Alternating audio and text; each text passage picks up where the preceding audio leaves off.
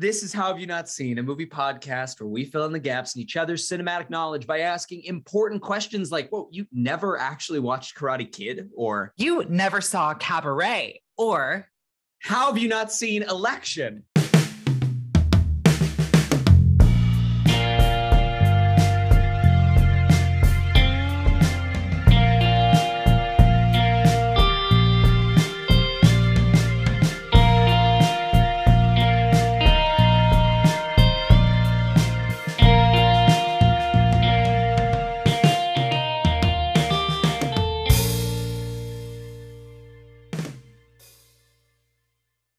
Welcome to How Have You Not Seen? I'm your co-host, Carson Betts. I am your other co-host, Caroline Thompson.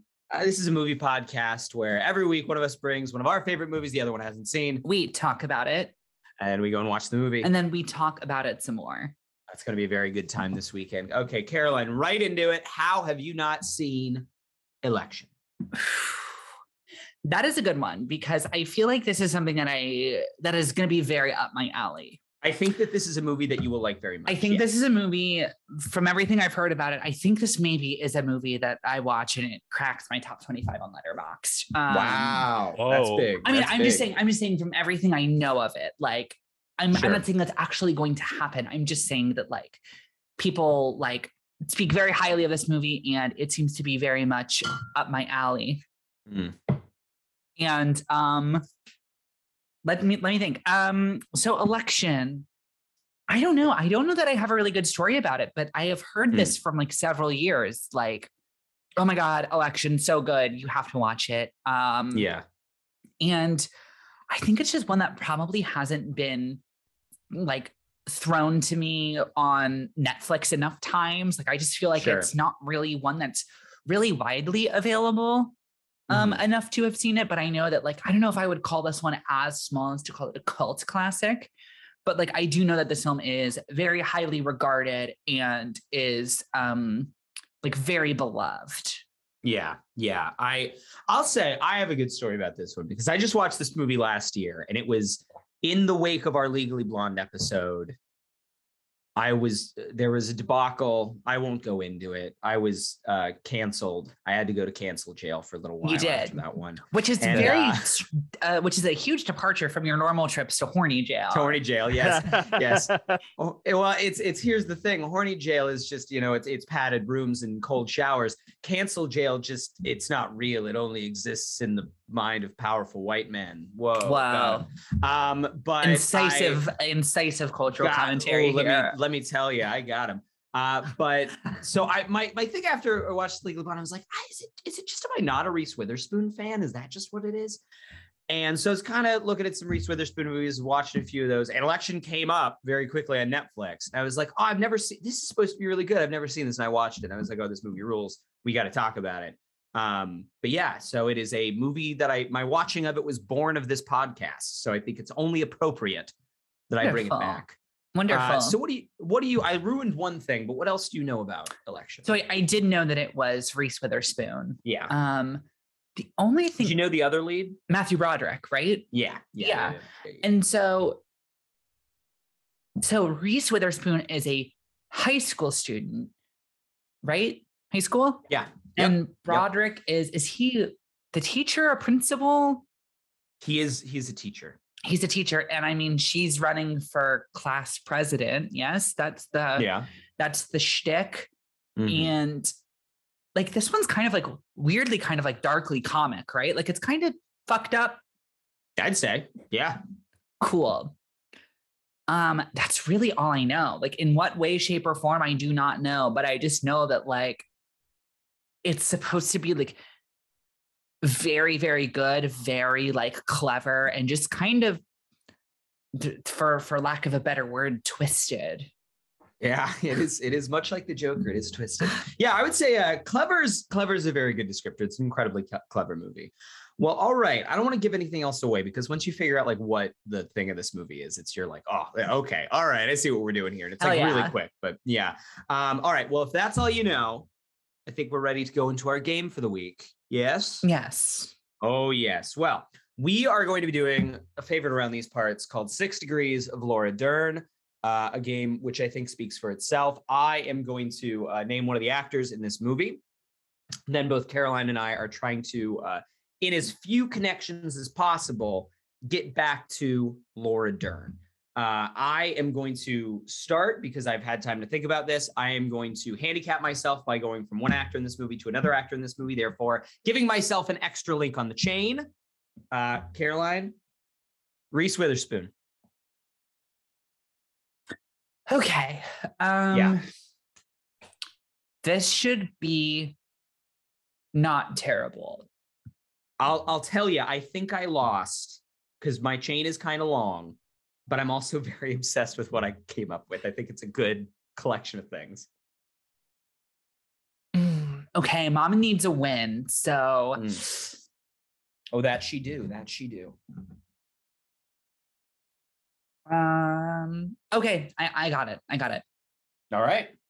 Laura Dern is in Election with Matthew Broderick. Is Laura Dern in Election? I mean, I was like, I don't. That'd be crazy. I don't remember her in there. Oh, easy. Laura Dern is in Election. With yeah. Reese Witherspoon. No, Reese Witherspoon is in Election with Matthew Broderick, who is in The Producers with Uma Thurman, who is, of course, in Pulp Fiction with Sam Jackson, who was in 1994's Steven Spielberg film Jurassic Park with Madame Laura Dern. Damn. Okay. You beat me. I was really worried we were going to go for the same thing, though, because I started Witherspoon's in Election with Matthew Broderick. Broderick is in The Producers with Will Ferrell. Will Ferrell is in Daddy's Home with Mark Wahlberg. Mark Wahlberg is in The Lovely Bones with Saoirse Ronan, and Saoirse Ronan is in Little Women of Laura Dern. That is, other than Little Women, which is a film that I adore, that is the most cursed chain of films I've ever seen. That is the worst program at an art house cinema I have ever heard of. Oh, I've never seen The Lovely Bones. I have not either. Bad. I've heard it is kind of bad, fairly interesting, well made, kind of cursed. I have frequently thought of like how fun of a thought experiment it would be to do like a 6 Degrees of Laura Dern like film series where it's like you kind of just watch the chain in order, and that is one of the most cursed ones we've ever had on the show. Here's a hot take. That version of The Producers is not good. Yeah, it's not good. I disagree. It is emphatically and wholeheartedly. Here's the thing. I personally just love the original so much. I think that's what ruins it for me. I think it has its merits, and I think that it is it is one of those stage musicals that when they adapt it to a movie, they just say, oh yeah, and then we just do the show. Yeah, we do the show. Which, like, the flip side of that is, you know, just as bad of no. This isn't a Broadway show. This is a film.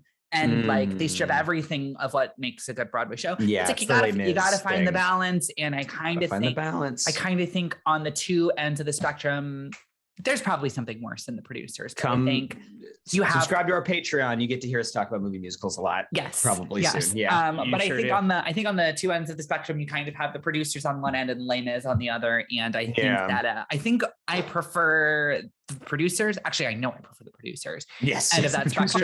I don't like it that much. It's a better movie than Les Miserables, which is the worst movie ever. one of my least favorite films. Bad. That Corey and I saw on Christmas Day together in 2012. One day more. One day more. One more day. Anyway. Well, are you ready to watch Election? I'm very ready to watch Election. I sure am. Let's go watch Election. Let's do it.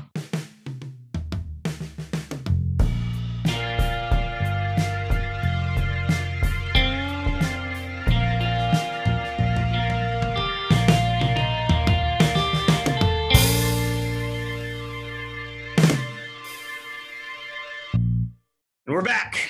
Yes, we are. We're back. So Caroline, let's get right into it. Election, first thoughts. What'd you think? It's great. It's like so good, right? It's really, really good. Yeah, I was kind of, let me just start here because I think this will be a lot of maybe the meat of our conversation. Okay. Is like, this movie has aged really well. Yeah, right? Like, this movie's kind of only gotten better with age. Yeah, like, yeah. Because, you know, like, at first, like, at the very beginning of the movie, you know, they start with, like, Matthew Broderick, like, for as long as I can remember, I've always wanted to be a gangster. I mean, a teacher, you know? And so, like, you know, you kind of get like, oh, okay, like, you know, the vibes I was kind of getting is like, okay, is this going to be like kind of one of those, like, you know, like perfect man gets life ruined by like vilified young, beautiful woman. And like, you know, that is certainly what it is from Matthew Broderick's character's perspective. However, I love that, like, as the film goes on, like, his perspective just gets more and more and more and more and more divorced from reality in a way that the film itself is very much in on. Yeah. And I think that is really fun because, like, for like when it started and it was like, you know, when it started and it was like, oh, and then she slept with the teacher. I was like, oh shit. I was like, oh my God. Oh my God. And then, like, you know, you kind of like, yeah, Matthew Broderick, like, is the one who's kind of like, oh, like, you can't do this. Like, this is illegal. Like, you can't do this. She's a student. She like, and you're kind of like, okay. Like, all right. Like, I guess he's like playing for like kind of like playing on the right side of the team, you know, like he's playing for the right team. But like, then as the movie goes on and he just starts to resent her. And I'm just like, oh my gosh. Like, I was like, I don't know, like the movie just like really does a good job at like making it a fairly like, the film does a very good job of letting Matthew Broderick play it very, very straight and earnestly while still the film itself is like casting extraordinarily harsh judgment on him. And I think that's harder to do than a lot of people maybe will give it credit for. Yeah, like the fact, I mean, it is very, I don't know, I usually when I say this, I mean it in kind of the, you know, kind of like the Hayao Miyazaki way, you know, where it's like, oh man, this movie's just like so nice and gentle. But no, it's like, it's a very empathetic film in sort of the opposite respect, where it's like, man, the two kind of main leads, like I really dislike both of them in great measure. But then I'm like, but I get it. Like, I understand why they are the way they are, you know? Like, and the film, I think, that's, you know, sort of the thing that the film is trying to engender. It is the fact that by the end of it, I'm skipping ahead quite a bit, but like by the end of the movie, I'm both like, oh, good, Matthew Broderick. I'm glad that you kind of came out of this experience and you, you know, you found the silver lining here. But then also I'm like, oh, come on, man, just let it go. Don't throw the soda at the car. Like, no, of course. Well, and that's the thing. Well, and that's the thing too, is it's like, you know, like working as like an educational guide at the Smithsonian. Yeah. Or not Smithsonian, New York Museum of Natural History. Yeah. That's like not a job, you know, that's a pretty like big, like decent. Yeah, it's like a real thing. Yeah. And so like, but like, I do think it's so funny that it's just like, you know, I finally turned my life around. It's like, blah, blah, blah, blah, blah. And then he sees her and she's like working in Congress and literally is like, oh, that poor girl. Like, I bet she's so sad and like has never found any of the closure she's been looking for all these years. And that's just like so depressing for her. Like, I pity her. And also I hate her. And I'm going to say this. And it's just like, I don't know. It just shows projection in a very, very, very, unambiguous way. In a way that, like, I don't know, I feel like it's like, and I'm not saying this is necessarily the fault of other movies, but like, you know, like, I mean, you see it on Twitter all the time. People are debating, like, they're like, oh my God, like this character is so toxic. And everybody's like, that's the point. Like, the film is like, you know, like the film is commenting on it. And people are like, no, no, it's not. And like, there's a debate with a lot of movies. And like, you know, maybe a lot of that debate is because people just aren't film literate enough, or like people don't like to think about like what is happening in a film. What they consume. You know what I mean? Yeah. Like, you know, it's kind of like, you know, I don't know if it was last week. I think it was last week when we were talking about Cabaret. It's like, you know, there's a difference between, you know, we were talking about how it's like, no, the film is showing something insane sandwiched between some like two very insane things. And like, it's not saying that this is how you should react. Like, you as the audience are supposed to sit there and like your jaw is supposed to drop seeing people reacting this, you know what I mean? Yeah. But the film itself isn't making a judgment on these things. It is just like depicting them, and like you are supposed to think about what these things mean and then arrive at a conclusion, where like that's not what Election is interested in doing, which I think is great. But it's just like, it is that thing of like, it does show horrible, toxic, like narcissistic, just like awful like tendencies of these characters in a way that is like both not like,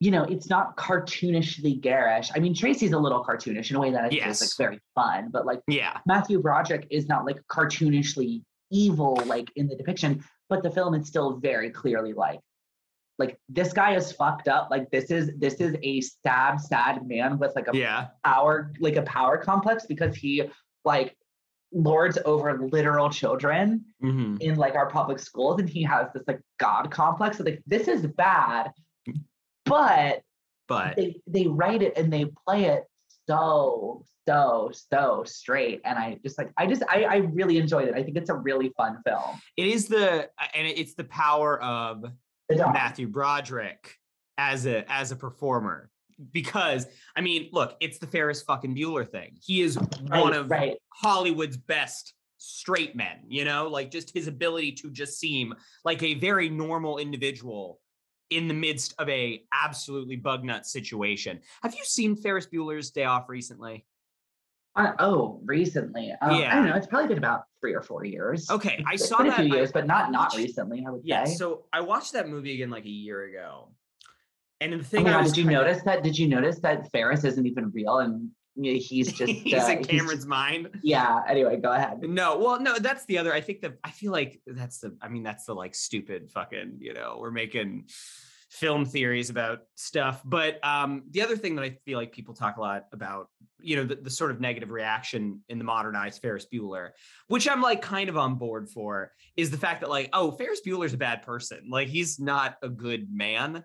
And yeah, but he's also a child. He's also a child. That's the thing. He's a kid. And also I think that the fact that like, I was watching that movie and the thing I was thinking of the entire time was, okay, the fact that like, it's just now that we're having like the BuzzFeed list of like 10 reasons why Ferris Bueller is actually not the hero of that movie is because like Broderick just plays it so well. Like he is so good at being endearing, even in the midst of insanity, to the fact that like, I don't think that in this movie, at least when I watch it, like I can't pinpoint the moment where I'm like, okay, and I am no longer really on this guy's side. But by the time you get to, he is like literally visually like fucked up. He hasn't slept all night. And, you know, he's like, I can't even go back home because I know my wife's going to kick me out. And then he does the big evil of throwing the ballots away. You're like, okay, well, he lost me at some point. I can't pinpoint exactly when, but like, this is definitely like way too far. And because Broderick's so good at being endearing, you know, you don't notice until that moment, really. No, you're 100% right. Is that thing where it's like, you definitely start the movie being like, okay, like this is going to be like, you know, this is going to be a classic film. And I don't even know what you would call this, but it's a thing of just like, you know, it's the Dennis the Menace thing. It's just like, oh yes, this is going to be another entry in the genre of film of main character gets driven insane by plucky supporting like chaos villain. And you're like, cool, like I've seen these movies before. I know how these go. That's great. And like over the course of the movie, you know, you just like you're exactly right. It's like, it's very hard to pinpoint where, because you're always getting Broderick. You're always getting his narration, so you're always seeing things ostensibly through his eyes. But I do feel like the film, like, I do feel like it I do feel like the way it shoots and edits things together and like the way the scenes actually unfold are very, for the most part, neutral. And it's just because you have his inner monologue through most of it that it's like, you know, you do kind of like skew towards his side, but it is that thing of it's like, you know, like even when he like cheats on his wife, which like, you know, we've gone on the record before, cheating bad. Don't cheat. Don't do it. Yeah. Yeah. Cheating with your monogamous partner, no good. No, no. But you know, like even when he like cheats on his wife, you like, you know, he sets the table well enough of like, oh, well, you know, like I had to go over to her house all the time, like helping her with things, and she was so lonely and I was so stressed and like, you know, and then we started hanging out all the time and like, you know, things just progressed and you're kind of like, okay, like I don't like hate you for this. But then it just is that thing where it's like, then by the time like you see the fallout with like the two lives, you're like, well, yeah, a fucking course you hate him in that moment. Yeah. Also, just like how I mean, all the I think both the best dramatic moments and most of the best comedic beats in the movie just come from the difference between the reality that is being expressed in the narration and the reality that is being seen on screen. Exactly, absolutely. Like when he throws the soda at the end, I just cackled. Oh, it's so funny that he's so good. And also the moment too where like he comes in and he sees the two wives on the couch crying and he just goes, okay, and just leaves because it's just like, you know, everybody knows what's going on there. Yeah. Which honestly, good choice, good decision. No, I know it's not going to make any better. It's not going to get any better if you go in there for anyone involved. No, of course. Yeah. So I mean, it's a really fun little movie. It is very much like I feel like almost just like the Gen X reaction to Ferris Bueller almost in that like it is a film about how like I mean it's literally a film about how Matthew Broderick thinks whatever happens within the walls of like this high school are the most important thing that will ever happen to you. However, where Ferris Bueller is like, so like live it up. These are the best days of our lives. Have fun. Election is very much like, no, this is just like a weird suburban power trip for like sad people. None of this other than Steve Metzler, who is a fucking gem. Oh, he's great. Both of the Metzler children are pretty fantastic for different reasons. Yeah. I also think between that is, I think also the inclusion of those two characters, I think is very important for the thing that we're talking about, the sort of empathy that you can have for the kind of the two leads. Because both of those characters are, you know, also fallible humans, like real people that have negative attributes, but they're also like kind of, despite the fact that what is the sister's name? Tammy, that like I mean Tammy is kind of a little asshole sometimes, but like she's kind of like she's not evil in the way that like Broderick or Witherspoon are. And certainly Paul is not either. And the thing is I don't really think any of the kids are evil. I wouldn't even classify Reese, like I wouldn't even classify Tracy as evil. It's just like, it is that thing of like, you know, I mean, everybody's fucking crazy in high school. Yeah. That's the thing, is it's like, it is that thing where it's like, and I think that's what's so important about this movie is like, it really is like skewering that whole Ferris Bueller, like, you know, 1980s, like, I almost said John Hughes thing of like, this is the most important thing that will ever happen to you. And it's just like, you know, like I've experienced this a lot, like, you know, in my old age, as I'm rounding that corner and coming into 30, is I'm like watching all of these like movies about high schoolers. And like, I'm just like, oh, like you poor little babies. Like, like, you know, just like none of this fucking matters. Like you are like broken and sad and it's going to be okay one day. I promise. Like I am your mom now. And it's just that thing of like, you know, like I see Tammy and I'm like, no, like, I'm not saying what you're doing is good, but like, I've been a closeted gay kid in high school and guess what? Like it fucking sucks. And it's like, you know, that whole thing of like, she finally found somebody, especially in the 90s. Like, you know, I didn't go to high school in the 90s, obviously. Yeah. But like, you know, especially in the 90s, like you are like a closeted lesbian in high school, and you find like the one person who like will like see that in you and reciprocate that for you and like validate that for you, and then like with 100% empathy to like that other girl, because like, you know, like that is so much of like the high school queer experience is like people ostensibly like being on your side, and then like push comes to shove, you know, when it's like, you know, like especially like we're getting better about it now, and like I look at, you know, a lot of high school kids now, and they're gayer than shit, and they're proud, and they're out, and they're awesome, and it's great. But like, you know, especially in the 90s, it was so taboo. Yeah. And so like impossible to be openly gay. Like you find the one person, and then like, you know, when push comes to shove, like they can't openly support you because it's going to mean the end of their life.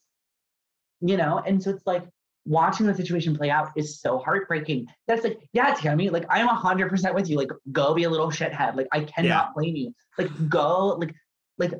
go release your anger on the fucking high school, like on the system that is like oppressing you, like literally. Lead a revolution against the student government. Yeah, and it's like, the thing is it's like it's very stupid that it's like that she's not on the student government, but it's like the student government is also stupid. It's oh God. I mean, it's the best thing because it's like, yes, Tammy, you are correct. The student government is a sham. It is at every single high school. It's just a nonsense club that does nothing.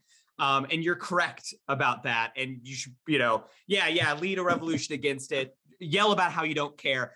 But the fact that you're giving an impassioned speech about the fact that you don't give a shit means that you give so much of a shit. I know.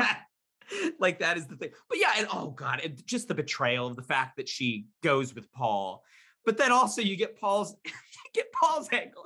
He's just so stupid. Yeah, and just so like, nice that you're just like, well, I can't be mad at him. Like, no, I know exactly. Well, and you can't because he has no idea. And it's just that thing of like, oh, my sister's friend wants to like date me, and it's like, oh, then she takes me back to her house, and we sit in the hot tub, and she blows me, I believe is the line. Yep, which I think is the most I laughed in the entire movie. Both times I saw it. It's just like, you know, it is a fun movie because like the only morally unambiguous character is Broderick. Yeah. You know, the only he's an character. Adult. Yes, because he is the adult. He is the one with the actual power, and he is the one creating all of this nonsense, or at least like upholding it and like using it to his advantage. And he's playing the fucking victim. Yeah. And it's like, I don't know, it's great because like, you know, I think first of all, I think Reese does a great fucking job in this movie. And it's like that's the thing. She's like, really good. This is the thing that I think holds true with like most films, but like this one especially is like whenever you're talking about like the morals or the ethics of characters in high school, like in films about high school, you get to just be like, yeah, but they're also literal children. And then it's like, okay, you can't really fault them too much. You know what I mean? Because it's like they are like literal children, and like wink, wink, nudge, nudge, go over to like Patreon. Like we are talking about the Twilight movies at the moment. Yeah. And it's that really fun thing of like, you know, it was really easy for me to make fun of those movies when I was in high school because I'm like, oh, these are so corny and like these are so stupid, and like, you know, like nobody acts this way. And like I would never act anyway like this. Like I am a cool, grown-up, smart kid. Like I am an adult. And like I watch it as an adult, I'm like, oh my God, like isn't it so funny that like the way they are dating each other in Twilight is exactly what dating feels like in high school. And it's like, you know, it's like I was too self-serious back then to admit it, but it's just like, isn't it that hilarious thing where it's just like absolutely hating everything about your entire life and just being like, will you please just kiss me? And then like you're, you know, and then Edward on the other hand is out there being like, I hate being alive. Nobody perceived me. Please just let me die. It's like, that's what dating in high school is. That is what dating in high school is. If you don't understand how powerful my emotions are. If I kiss you, they'll tear you apart. Like, and it's just like, I just think, I don't know. I feel that way about this movie very much. Very different, like, very cynical and very movie fun is a bit more intentional and intelligent than those ones are. Correct. But like it's just that thing of like, you know, it's like Tracy is just like this high school overachiever who has constantly been told like do more. So she's doing more. And like I you know, it's very, very big, like hashtag nevertheless she persisted energy, hashtag girl boss energy. But like you know, but like, you know, 20 years before that was kind of a meme, you know? I mean, back when like we had not yet gone full circle of like, oh, those girls are annoying because like they are now kind of working towards like the, you know, upholding the status quo and just wanting like Pantsuit Nation to uphold the status quo instead of Men's Warehouse. But like, you know, 20, 30 years ago, it was very much like, no, like we don't even like let girls talk in high school. So the fact that she is like doing the thing and like making it all the way to class president is like, and the fact that everybody hates her for it is, you know, it wasn't ironic yet. You know what I mean? It wasn't. That's another reason why I think this thing ages so well, because it is very much not, because this film came out in the late 90s, but this, like the way that Tracy Flick is represented feels like it's a commentary on that trope now.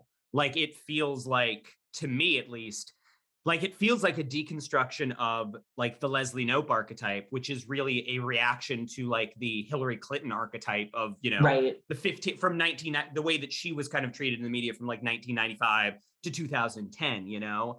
And that's I think that it's like, I don't know. It's interesting. I would like to have been kind of around for election in 1999 to like feel how that portrayal would have, like how it would have hit back then. But like me now, like that's the only thing I can think of is like, oh, this is reverse like dark side Leslie Knope. Like this is a commentary. Definitely. On that. Well, and I mean, like, I think, you know, it's coming at the end of the Clinton administration. Like, I think, like, it's coming after the Lewinsky scandal, for, like, God's sakes. Like, I think that, like, it's a very intentional. Mm-hmm. And I mean, you know, I think it is that thing of, like, it's skewering the two tropes of Hillary and of Lewinsky, of just, like, you know, it's this thing of, like, you know, it's skewering the center-right criticism of Hillary Clinton, which is, I don't care what her politics are. She's a woman, so I don't care. Yeah. And like, fuck her. Like, she's the villain. She's the reason that everything's wrong. When, like, clearly, if you take the 2/3 of a step back and look at the bigger picture, it's like, no, like, she's not, like, yeah, she was like the first lady, you know, and all of that stuff. And she was like a very involved first lady, but it's like she is like in this position despite like everything around her, like being set up for her to fail. Whereas, like, you know, this is a criticism of the center right take on the whole Clinton Lewinsky thing. Whereas, like, I think nowadays that's kind of why I'm like, we haven't come full circle yet, where it's like, you know, we're seeing this film is skewering, I don't care what her politics are, she's a woman. Yeah. Whereas, like, I think the modern contemporary further left view is, I don't care that she's a woman, look at her politics. Yeah. And so, like, I think that it is both, you know, it is progressive for the time, and I think that there is still validity in, like, you know, Hillary Clinton was like dragged over the coals for being a strong woman in the media in the 90s, you know what I mean? And it's like, I'm way further left than Hillary Clinton, and like, I, you know, have a lot of beefs with Hillary Clinton, but I'm certainly not in the camp of Lamau, she's an annoying bitch who won't shut the fuck up. You know what I mean? It's like, remember like, oh God, remember Twitter in 2016 when like so many like leftist boys really showed their ass? Talking about Hillary Clinton, where you're just like, whoa, hey, take it back. No, what you started saying, I agree. And then where you ended was, no. Yeah. But it's okay, because also remember in 2016 when a lot of centrist women showed their ass. You know, just like, hey, 2016 was the great ass showing of America. Truly, everyone turned around and it really said, was. Look at the shit. Like, it was, oh God, a terrible time. And we've been living in that year ever since.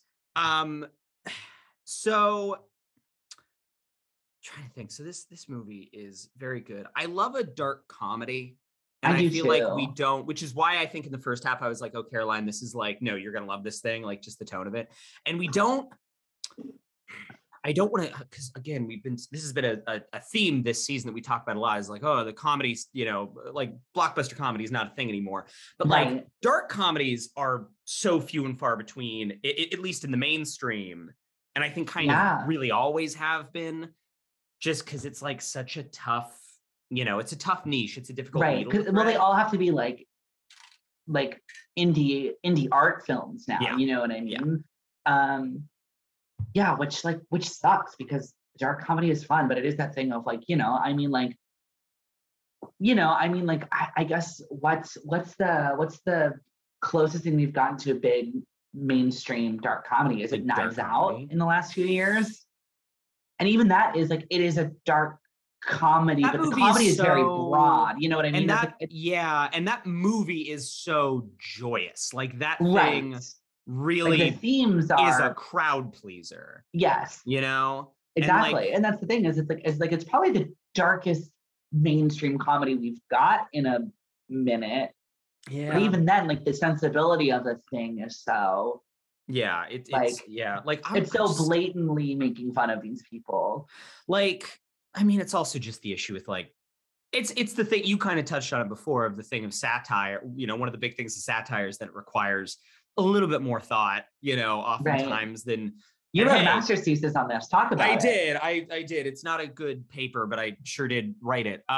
But yeah, no, I mean, it's hey, the crux of the paper that I wrote that is not very good was basically like, yo, satire is good and important, and it requires like a level of involvement on the audience's part, and like that's good. But also the level of involvement that is required on the audience's part, if that is if the lack of that can end in some negative externalities, maybe that's bad. And that's a problem. And I don't really know how to solve it. Right. That was, that's the thing. Because one of the things I talked about in my thesis, which was like the thing that really interests me. Did you ever see, I think it was in 2013, 2014, like near the end of Stephen Colbert's run on the Colbert Report, he did a bit. There was like this old character that he did, which was itself like a skewering of anti-Asian tropes in American culture. And the character's name was Ching Chong Ding Dong. Like it was very broad, very like, right. And so, but it's one of those things where it's like, okay, this satire is a little bit too blunt. It's just kind of you putting on yellow face, and they stopped doing it. So then this was, and hey, and look at that, almost 10 years later, it's still a fucking argument. There was a big flare up, as there is like every 2 years, over like, why is the name of, well, I guess they changed it now, but like the Washington Redskins, why is that the name of their fucking football team? That's like horrible and racist.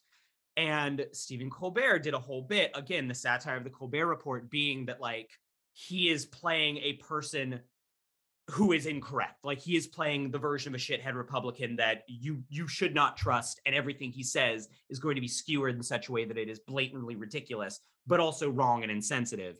And the whole thing was that the then owner of the Redskins he's like, I'm not going to change the name, but I am going to open like the Washington Redskins like charity foundation for like Native whatever, and which is fucking stupid. And Colbert's joke was, well, in that case, no, that's a great thing. I'm going to open like the Ching Chong Ding Dong, Heritage Foundation for, Asian American involvement or whatever. The joke there being, you can't help people with a racist caricature. That's, you're just covering up the problem with nothing. And so then what happened was some person in his, just like somebody in like his staff tweeted out that joke just on Twitter without a video link. And so it's just like he tweeted a racist thing, and then he had to go back and then do a bit on it the next week. And it's this kind of like masterful, like meta satire that he does, where he's talking about like, no, if you don't do the whole thing is like, yeah, you got to pay it. Like his point is like, if you don't catch the satire, it's still satire. And like, it's very good. I wish I could like play for people listening right now. I'm not going to be able to explain it well. I wish I could play the YouTube clip because it is kind of brilliant, but also indicative of the problem. Because it's like, if people felt hurt by a thing just because they didn't notice the content, like they're not involving themselves in the satire, but also if they're hurt by a thing, they are hurt by a thing, and you can't discount that. Right. And it's this like back and forth problem forever that, that the fact that all comedy requires a level of context that we just can't, as someone who's creating comedy, you cannot assure in people. Like there's no way that you can like assume that everyone has the exact same knowledge base and level of context that you do when you're creating a thing. But also like doesn't mean you shouldn't do satires, because satire can actually be a very valuable tool for like, using comedy to topple oppressive systems and to raise awareness about things in society in a way which is entertaining. And yeah, and so that was my thesis, and my whole thing was just like, yep, I don't know. It's right. I can't solve it. I don't think anyone can. So give me my degree, please. And then they guess what? You got it. And then they did. They gave it to you. Look at that. Yeah.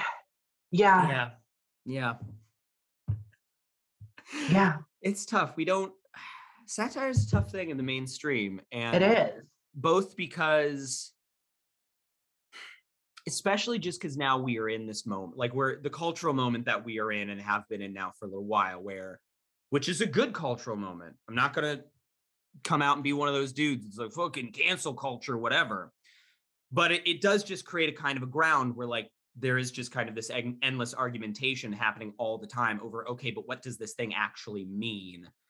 And like, I personally, I don't mind that argumentation. I do mind it like when a lot of mainstream audiences look at a thing and they don't try to think about it at all, which and I mean, it's in Hollywood. It's hard because it's like, because like not just solely with satire, but like with just kind of like political representation and all of that stuff, in terms of what makes it into the mainstream media is like, I got into this argument a few weeks ago that was like, somebody online was like, they were like, oh, it's, and like, I guess spoiler alert for the Umbrella Academy, because like I don't watch the Umbrella Academy, but like I watched like the first season, but like somebody was like, it's funny that like Netflix like allowing Elliot Page to like stay in the role and like changing the role is going to be seen as quote unquote woke, because like it's then going to imply that like a trans masculine person like is the destroyer of the universe. And like and it's like it's this thing of like like I've complained about it too, in that like it was a thing like when Eternals came out, is it's just like, look at you're getting all these like minorities and like queer people in these roles, and then it's like but it's like it feels just kind of like forced representation, and then you have the gay black guy do Hiroshima, and it's like, and I took issue with the note about Elliot Page, because I was like, but the difference between these two things is that like, Elliot Page is getting this role because he wants to be in the role. Like, it is a decision that is made by trans people for a trans person. Like that they like that this trans person is like, no, like I am coming out and I'm not losing my work over it, and I'm not like giving up my life for it, and like I'm continuing it, and like that is cool, as opposed to and so it gets into this conversation of like and this person like had a halfway decent point, because I was like, if we're going to say that like Elliot Page doing the role is bad, because then it's like laying these bad things at the feet of a trans person. If we're going to call that bad, then we have to be stuck in that like there can be no satire, there can be no anything like minorities and queer people and like whatever in film and in media, like their representation has to then be tokenized, because you're only allowed to put them in roles in which they are perfect and like model minorities getting their brownie points. And then this person was like, but if that's how most people see it anyway, don't we have to do that? And I was like, I mean, like, you're not wrong, but also you are wrong, because like in this instance, it is being made, these decisions are being made by this community. They're not being made for this community by Bob Iger. I mean, it just becomes that conversation of like, if an audience is going to take it the wrong way, then you are rewarding them by not doing it, but also at the same time, if you but yeah, so it's, I mean, it is the impossible question, and it's like the example I like to use a lot about why human beings are so amazing and so silly at the same time is it's like, you know, 3,000-4,000 years ago, you know, Plato writes the fucking, this is always the example I use. Plato writes the fucking Symposium, in which he's like, I figured it out. I have considered it. I know exactly what love is. I've got it. It's right here. And then for the next 4,000 years, everyone's like, okay, but like now I figured out what love is too. And yet we still teach the Symposium because it's like, it's an important seminal work, but also it's an important seminal work that we can all agree, like, yeah, but it's kind of wrong. So like, we still have to figure this out. And it's just like, you know, oh God, hey, like, you know, you watch these movies and are like, wow, that is a perfect encapsulation of how I feel about like love or art or politics or like life or death or whatever. It's like, that was perfect. No notes. I love it so much. Anyway, need to find a new piece of media about love and death because like because as a species, we will be dealing with this until we all are dead. Yeah. Because we'll never, like, we always strive to arrive at these answers and we never do. And that's like both fun and beautiful and maddening and frustrating and awful. Oh, it's the thing, having taught classes in colleges about the Aristotelian unities. It's like, I don't know if you ever had that. This is also an old Greek motherfucker talking about shit where he was just like, nope, I've got it. This is how you do it. Where Aristotle was like, theater is this. Yes. And then when you teach that to you know, younger people that have never heard that before, their immediate thing is like, no, like this guy's a fucking idiot. And I'm like, no, but like, I get you. Like he's wrong, but but also it's revolutionary that he thought of it. It's revolutionary that he even thought of it, one. And then like two, here's the thing, understand the history that like, well, I mean, the very insane history of that like they got buried for years and years. Then the Romans dug them back up and then the French took them and then the French were like, no, this is it. Like, this is the thing, you know, this is how we do it. And if you don't, we'll cut your head off. Like, no, I know, and it's wild, and it's just like, you know, I just love that shit of like, you know, everybody's, and like, you know, everybody reads these old texts, whether they're like Victorian literature or like Shakespeare or like, you know, 20th century like more modernist stuff, and like we read these like old like novels and poetry and stuff, and we're like, wow, this is perfect, this is beautiful, this is everything I've ever wanted to say. Anyway, I need another one, please. Like now that I'm done with that, like give me more, please, because like even though I found a perfect example of it, like it will never be enough. It's never gonna quite scratch the itch. And it's like, God, I mean, it's everywhere. That's what all art is it's all just like trying to capture some bit of the human experience that feels at least a little bit true. Like something that, and like feels true in a way that like, you know, science is true, quote unquote. You can't see this, listeners, because I'm doing it visually, but like quote unquote true, and like math can be quote unquote true, but like art can capture a truth that both is less really actually true than those things, because you can't encapsulate the human experience in one 2-hour-long movie or in one 3-minute long song. You just can't. But it feels a lot more true, and it scratches that itch a little bit more than, you know, than math or science do. But like, I mean, fuck, it's the whole like Zeppelin wrote every guitar lick, you know, 40 years ago, and everything else is just kind of remashed them together. There's only like the 6 notes. You really can't. This is a podcast about the movie Election. Yes, it is. I don't know. This is what the people are here for. We go off on tangents about meaning in life. So that's what we do. But like, I mean, not to be a little bit less flippant about it. Like that's the whole fucking point of cinema. Like, the death of cinema and of film criticism is like, you know, just like, well, like, did the story beats go together perfectly? Like when Star-Lord shot the gun, like was that Chekhov's gun like set up properly in Act 1 before? You know what I mean? It's like fuck that. It's like the entire point of films is to like watch them and then go off on these like crazy tangents about philosophy and life and like morality. Which is usually a signal of a good movie, I think. Because I think so too. Yeah, because like we say it all the time. It's the Spider-Verse problem. It's the like, no, this thing is good. I don't want to talk about it because I don't want to sully it, like right. Yeah. Me adding my words to it is just going to make it worse. Like I can't, yeah, it's, oh God, but Election is good.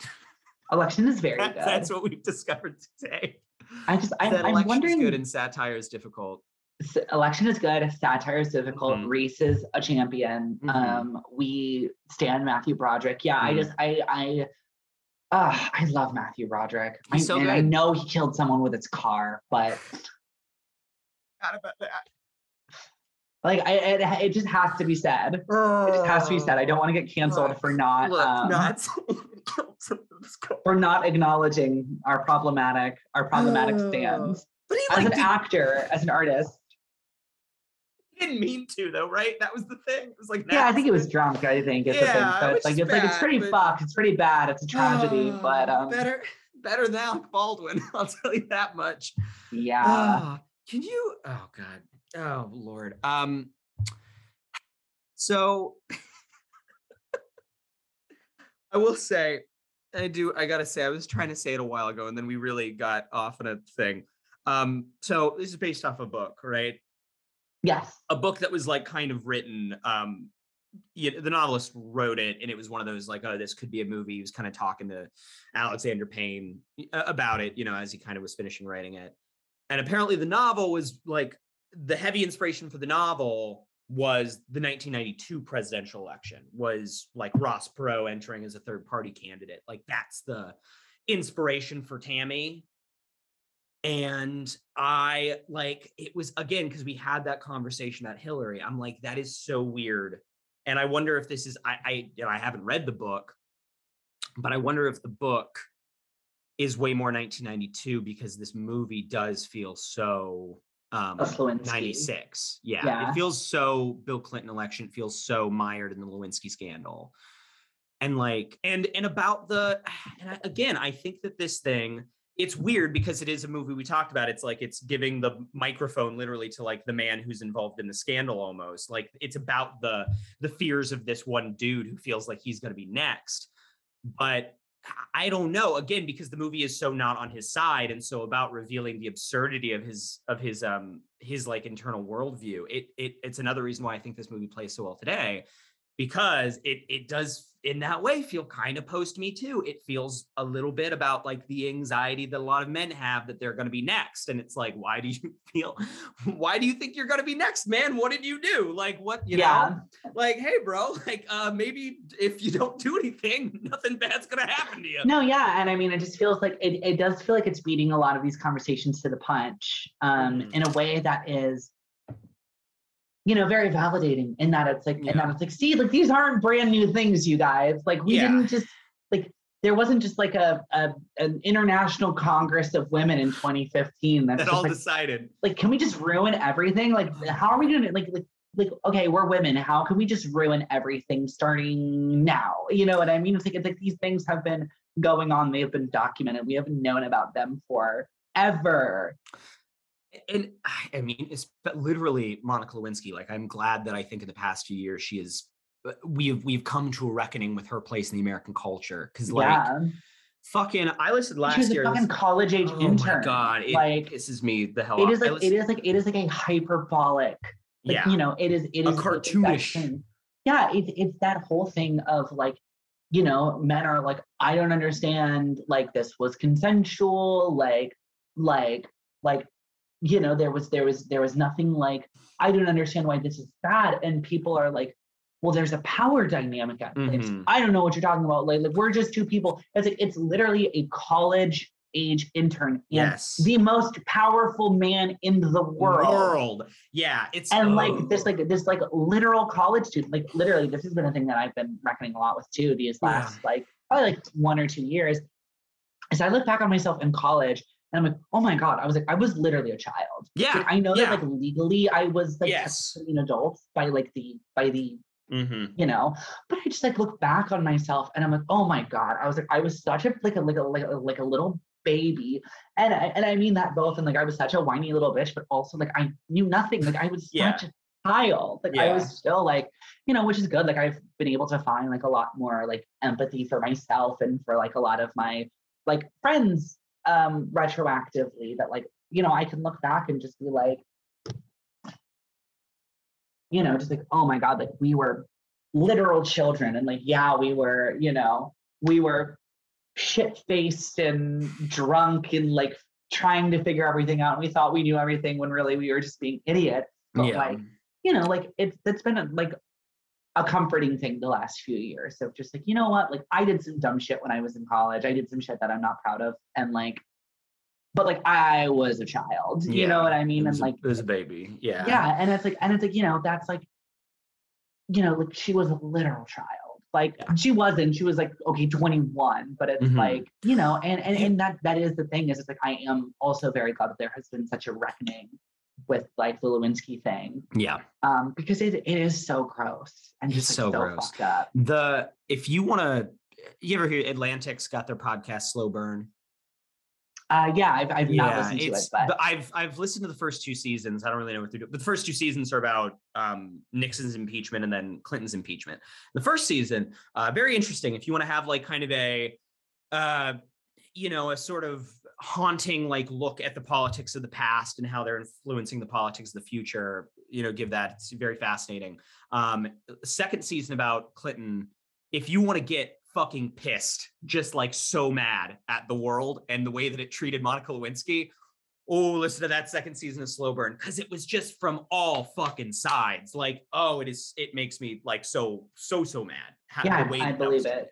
Like, and it's the trope that again in the past years we've been talking about, but just like the fact that like the knock against Clinton was like, you did a sex not with your wife and therefore you should be punished. And people fucking miss the fact that it was like, no, it's because it was a child and she was a fucking intern and you're the president of the United States of America. Like the baseline of just the missing the power differential is just fucking, it makes me so mad. It makes me so mad. Anyway, Bill Clinton probably probably a rapist, but you know, whatever. We're talking about election. Carson, I love that as you said that little spiel, you pulled down your Allied Ninjutsu headband and fastened it and took up the crane stance. It's got a little button on it that's just got Monica Lewinsky doing the thumbs up. What's that button right underneath it? Is that a pronoun pin? Oh yes, it is. It says he, him right there. Oh Lord. So Election is a good movie. It is. Yeah, we are just about at time. So I mean, I think I'm trying to think if I have any other. But again, we said this in between tangents, but it's like a sign of a good movie is like this made me think so many thoughts of like, other stuff. Listen to my philosophy on life. Like that's the sign of a good movie because bad movies you just sit around and it's like, yeah, I see what they're going for, but like want to know why that was stupid, and then you just kind of focus on like the minutia of the film itself. Which is fun, but not the same. Hugh Betzler. You know, Hugh Betzler, great, just such an adorable character. Just when he's like praying to like, just like, please help my sister, and I know that she's upset with me, and I'm not sure why, but just like, please help us like mend our relationship so that like, because I love her and she's my sister. Like, just the sweetest like. OG himbo Steve Betzler. Oh, he's so good and so stupid. Yeah, I mean, just a great movie. I'm so glad we got this in. I'm so glad we got this in this season. Me too.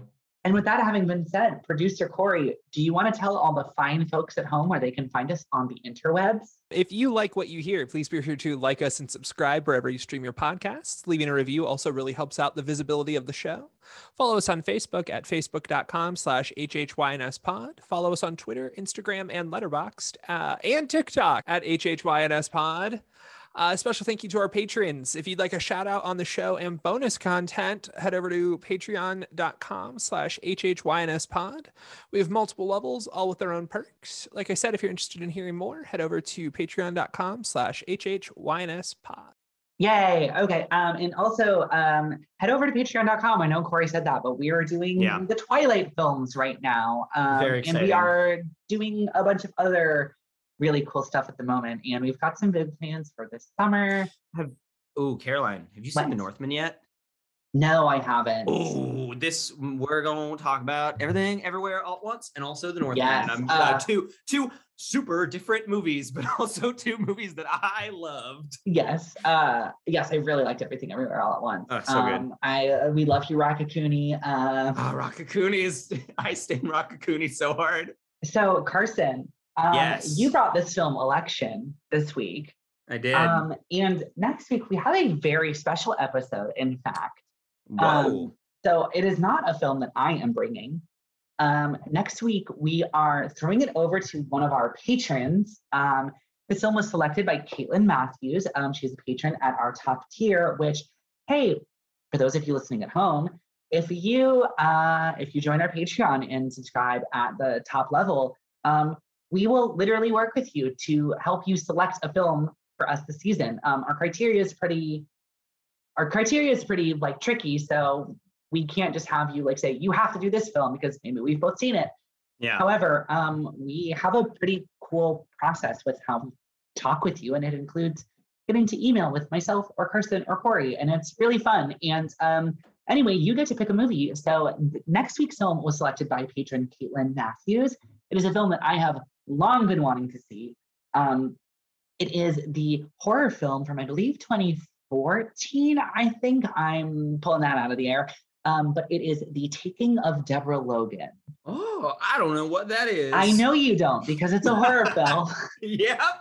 It's a horror film that doesn't have Freddy or Jason in it. So it's just whoosh right over Carson's head. Any of my big slashy boys. So like, what even is that? Yeah, so we are going to talk that film next week. And we will see you guys then. See ya.